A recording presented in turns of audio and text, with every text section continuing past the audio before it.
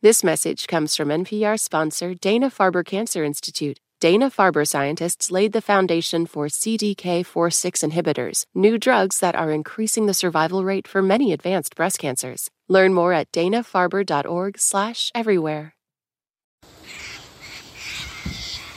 Hi, this is Lauren in Melbourne, Australia. I'm outside listening to some very loud sulfur-crested cockatoos in the eucalyptus trees, and also the Politics Podcast. This podcast was recorded at 1:35 p.m. on Thursday, February 22nd. Things may have changed by the time you hear it. Okay, here's the show.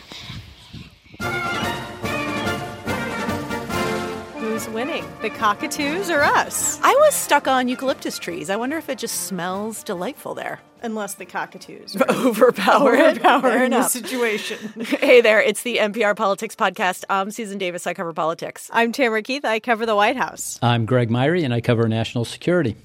And today we're going to talk about the U.S.-Israel relationship and its possible impact on the 2024 election. Greg, we should note you're joining us from Tel Aviv. You've been reporting from Israel for several weeks now. So let's just start here. What is happening on the ground there? Well, there is an effort to work out a ceasefire. It's been stalled, but it's still going in terms of the effort. U.S. envoys are here in Israel. There's been a lot of back and forth with Cairo. Israel and Hamas don't talk to each other directly, so this makes these negotiations very, very cumbersome. But there is some hope that something could be worked out in the coming days. Now, in Gaza, the fighting is still going on. It's focused very much in the south of the territory, around the southern city of Han Yunis. And then Israel is threatening a major offensive towards Rafah. That is the city on the very absolute southern border of Gaza. It's really the last Hamas stronghold. Israel says it's not going to leave Hamas with any military power, but there's also 1 million plus Palestinians, displaced Palestinians in a tent city there. So that's where the real focus in terms of the war is right now. I'm curious what popular support is like right now for Prime Minister Benjamin Netanyahu, who leading up to the October 7th attack had been a bit of a divisive political figure in the country. And I wonder if support for him has either grown or decreased since then. Yeah, the Israelis do a lot of polling here, and every Friday or so stuff comes out in the paper. And Netanyahu and his Likud party are not doing well. The polls show that if an election were held today, they would probably be voted out of power and their coalition would collapse. However, the Israelis have made a decision after the Hamas attack on October 7th that they were going to fight the war in a united front and then deal with the political issues after the war was over. That's pretty much held. We're starting to see that fray maybe a little bit. There have been protests against the Netanyahu government recently, saying that it's time for him to bring this war to an end, to a successful conclusion, to negotiate the release of hostages. So Israelis are getting a little bit antsy about this front. The war's been going on more than 4 months at this point. But for the moment, Netanyahu appears firmly in power. But the expectation is there's going to be a lot of political upheaval when the war does end. Tim, Netanyahu is one of those foreign leaders that I think has a pretty well-established name ID here in the U.S. He's been prime minister for the better part of the past 15 years. He's worked with 3 presidents dating back to Barack Obama. But this is exactly the kind of leader that Joe Biden, when he was running, said, I have these relationships all over the world. What is his relationship like with Netanyahu? They've obviously known each other a very long time. And is there a sense of probably how tense it is right now, considering everything that's happened? There is certainly a familiarity. They do go way back, way, way, way back. And, I saw President Biden when he met with Netanyahu in New York at the UN General Assembly on the sidelines. And they had a frank conversation at that time about what Netanyahu was trying to do with his new, more conservative majority to try to change the judicial process in the country. And the Biden administration strongly opposed, and many of the Israeli people strongly opposed what Netanyahu was trying to do, trying to weaken the independence of the judiciary. Fast forward, October 7th happens. I traveled with the president to Israel. He gets off the plane in Tel Aviv at the airport and literally hugs Netanyahu. that was a really emotional moment. It was right after the attack. And it was also a metaphor that President Biden was hugging Israel close. Even then, he later told us that behind closed doors, he had tough talk for Netanyahu about trying to avoid civilian casualties. At the time, even trying to open up the Rafah gate to try to get supplies into the Palestinian people. So President Biden's priorities and Prime Minister Netanyahu's priorities have never been fully aligned this entire time. But the Biden administration has made the calculation, namely President Biden has made the calculation that publicly standing with Israel is a priority. And then privately, they can try to harangue and urge and do all those things. But Netanyahu does what Netanyahu does. Netanyahu's public rhetoric, certainly seems aimed to his right flank. So then let me ask you both about sort of the politics around ceasefire. Greg, earlier this week, the U.S. once again blocked a UN resolution vote calling for an immediate ceasefire between Israel and Hamas. President Biden has been under a lot of political pressure to support a ceasefire from the left of the Democratic Party.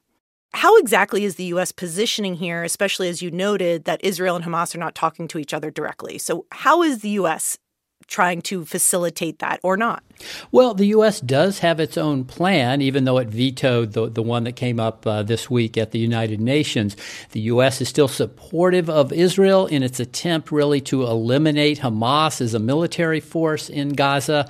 Biden continues to give the Israelis some room to operate, but they would certainly like to see this happen as quickly as possible, and they would like to see a ceasefire. They would like to see the hostages exchanged and then move on. And Biden's longer-term goal is a two-state solution, a Palestinian state, getting back to negotiations. And Netanyahu, through his long career, and he's been prime minister 13 of the past 15 years, has never entered serious negotiations with the Palestinians, and he's been even more adamant in the past several months since the Hamas attack. So there's the short-term issue in trying to wrap up a war, wrap up the fighting, get to a ceasefire, and then the longer-term goal where there really is a sharp division in terms of what the U.S. would like to see in terms of negotiations and Netanyahu's real opposition to that approach. As Greg mentioned, there have been a flurry of visits by Biden administration officials to the region to try to break loose some sort of an agreement to pause the fighting, an extended pause that would then potentially lead to a ceasefire. And there's a real sense of urgency right now coming from the White House and U.S. officials. Brett McGurk is in Israel right now. He's like a top envoy. He had been in Cairo before. There is a real sense of urgency that they want to get this done. But I'll say it's been several weeks that they have felt like, well, maybe it's right around the corner. Maybe we're closer. Maybe we're closer. Greg, to me, it's an interesting position where the U.S. is because they obviously have an interest in a ceasefire and a peaceful ending to this conflict. But the U.S. is also a critical backer of Israel in its fight against Hamas. Israel aid to the tune of about $14 billion is being held up in Congress right now as part of a broader international aid package. I'm curious how critical that U.S. support is to the prospects of Israeli military success, especially as we've talked a lot about how critical it is in terms of success in Ukraine having U.S. support. Right. So it's a little bit different than Ukraine, which really is suffering from shortages. Israel has such overwhelming firepower in this battle with Hamas. They can essentially do what they want and have plenty of resources to do that. However, in the sort of long term, this really is critical for Israel. It is still very much a U.S.-built military. All these planes that are dropping bombs on Gaza are U.S. planes, F-15s, F-16s, F-35s. This is U.S. artillery that's being used. So the Israelis depend very, very heavily on U.S. equipment and this largesse of almost $4 billion a year, plus an additional $14 billion that's under discussion right now. And war is a very voracious beast. You need to be resupplied. And for example, Israel needs a resupply of its Iron Dome missile defense system to shoot down all these rockets that Hamas has been shooting out of Gaza. So this $14 billion would go a long way in terms of resupplying, re-upping Israeli ammunition and other capacities needed to fight a big war like this. Tim, it's not as focused as much in the stalled international aid package, but it's worth noting that there is about $10 billion in there for humanitarian aid, specifically to help people like the civilians in Gaza and the West Bank. And it does sort of speak to the fact that the U.S. sort of has a hand in all sides of this conflict, right? They're supporting the military, they're supporting humanitarian aid, they're trying to help negotiate a deal, but no actual power to execute any of those things. It's a tough position to be in. It is a tough position to be in. You know, this is Israel's war. This is not America's war, even though, as Greg says, a lot of the equipment has a U.S. stamp on it. This is Israel's war being run by Israel, and it is absolutely important to the Biden administration that this humanitarian aid get in there. They are deeply frustrated. You know, we ask about this all the time in the White House press briefing. They get asked about it by reporters about the civilian death toll. And the White House says one death is too many, but now the number is more like 27,000, 28,000. And it is overwhelming. It is difficult for them to continue making the argument that Israel has done everything that it could to avoid these deaths. And they, frankly, aren't making that argument anymore. This is something that the White House says needs to stop. And obviously for humanitarian reasons and not simply because it's also a really big political problem for the president. All right, let's take a quick break and we'll talk more about this when we get back. Support for this podcast and the following message come from Humana. Employees are the heartbeat of your business. That's why Humana offers group dental, vision, life, and disability plans designed to protect them. Exceptional service, broad networks, and modern benefits. That's the power of human care. Support for NPR and the following message come from IXL Online. Is your child asking questions on their homework you don't feel equipped to answer? IXL Learning uses advanced algorithms to give the right help to each kid, no matter the age or personality. One subscription gets you everything. One site for all the kids in your home, pre-K to 12th grade. Make an impact on your child's learning. Get IXL now. And NPR listeners can get an exclusive 20% off IXL membership when they sign up today at IXL.com/NPR. This message comes from NPR sponsor BetterHelp. When you keep your stress bottled up, it can eat away at you. Therapy is a safe space to get things off your chest and to figure out how to make them better. Try BetterHelp Online Therapy, designed to be convenient, flexible, and suited to your schedule. Get it off your chest with BetterHelp at BetterHelp.com/NPR today to get 10% off your first month. And we're back. I'd like to put something to both of you and get your input on it, but based off of what you're telling me, it sounds like there is competing political interests here. It seems like it is in the political interest of Prime Minister Netanyahu for the war with Hamas to carry on for some time because it pushes off the question about his own political fate. But at the same time, it is in the interest of President Joe Biden to have some sort of satisfying conclusion or answer to this, because part of what he's campaigning on is that he is someone who can bring stability to an otherwise chaotic world. Greg, does that seem fair to you? Yeah, absolutely, Sue. Remember, Benjamin Netanyahu has always portrayed himself as Mr. Security, the man who could protect Israel, and then the Hamas attack on October 7th happened on his watch. So this shocked everybody in Israel, and it completely undercut Netanyahu's claim that he was the one man who could protect Israel and keep the country safe. So he really needs a very successful outcome of this war, not a muddled compromise. So often we see these Israel-Hamas conflicts. They go on for a couple weeks, they end. We've been seeing this for years and years. Nothing really gets resolved one way or the other. So he really needs a clear-cut victory here if he has any hope of political survival. Again, there's a broad feeling here that he won't survive after this war is over politically. He and his government and his coalition might collapse, and Israel will move in a different direction. So he really wants a successful outcome, and that probably means a longer war, which is exactly the opposite of what President Biden would like to see. Clear-cut political victories aren't something the region is known for. Yeah, President Biden needs this to be over with, at least to be no longer front of mind.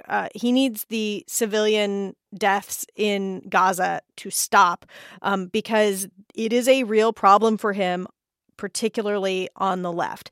At the same time, there are other elements of the electorate who have rewarded him for supporting Israel. Not necessarily for supporting Netanyahu, but for supporting the state of Israel, the people of Israel. And I think that's a distinction that you might start to see the White House make more frequently, which is sort of drawing that distinction between like the current government versus the existence of the state of Israel. I think that is a really interesting political needle he has to thread, though, because he can't ignore the left, especially in places like Michigan, where we talked earlier on the podcast this week about places like the Arab American community, the Muslim community, in critical states like Michigan. He's sent campaign emissaries there to try to make sure that they could soothe hurt feelings within the party. To your point about the general election, I was also struck by a Quinnipiac poll that came out late last month that polled voters in Pennsylvania about their attitudes towards Israel. And it showed that for one of their senators, John Fetterman, he's a Democrat, aligned with the progressive wing of the party, but has taken a very vocal stance in favor of Israel against his own party in many ways. And it showed that voters there had a more favorable view of him because of taking a strong position on Israel. And that surprised me, right? Because it's kind of counter to what you're hearing right now in the Democratic Party. And it's a reminder that a general election electorate in places like Pennsylvania might be more favorable to a president who stands by the old, strong allied relationship with Israel. Right. And it might be more comfortable for the sort of suburban, uncomfortable Republicans who aren't comfortable with Trump but may be willing to think about voting for a Biden. That sort of policy position might be comforting to those sorts of voters. Yeah. Elections that are so close, which is what they are now in these key swing states, come down to 10,000 votes here, 20,000 votes there. Are people excited? Are people sitting on the couch, as we're hearing a lot about in the last few weeks? And so every policy move you make when you're an incumbent has the risk of upsetting someone or pleasing someone else, and it's a balance. But I think that the view in Biden world is that the progressive left that is really, really upset about this is perhaps much louder than they are influential. And as an example of that, this is not a great example, you look at New Hampshire, where there was a campaign, I saw signs, there was a push to get people to write in ceasefire instead of Joe Biden. And I got like 1,500 write-ins. Not nothing, but not nothing. Not something that ultimately shakes the fundamentals of a campaign. Right. Yeah. Greg, what is the view from Israel towards the U.S. and how the U.S. has engaged or not in this conflict? Oh, the Israelis are very appreciative and supportive of everything President Biden and his administration have done. There's really a very broad awareness of that among Israelis. Now, I think the concern is that Prime Minister Netanyahu is become a divisive figure in some ways, and that this U.S. support might not be as solid as it has been because of some of the hardline position he's taken over the years and the way he's handling the war right now. Israel used to be the bipartisan issue in Congress. Anything Israel-related won overwhelming support. But Netanyahu is a divisive figure both here and to some extent in the United States, has made that fray. And there's real irony there for Netanyahu, who grew up in Philadelphia, attended college at MIT, very Americanized, very American English, who feels he is an expert on U.S. politics. And because of the positions he's taken over the years and his willingness to go against U.S. presidents, Israel is, in some ways, a bit of a divisive issue now. All right, well, that is it for us today. We'll be back in your feeds tomorrow with the Weekly Roundup. I'm Susan Davis. I cover politics. I'm Tamara Keith. I cover the White House. I'm Greg Myrie. I cover national security. And thanks for listening to the NPR Politics Podcast.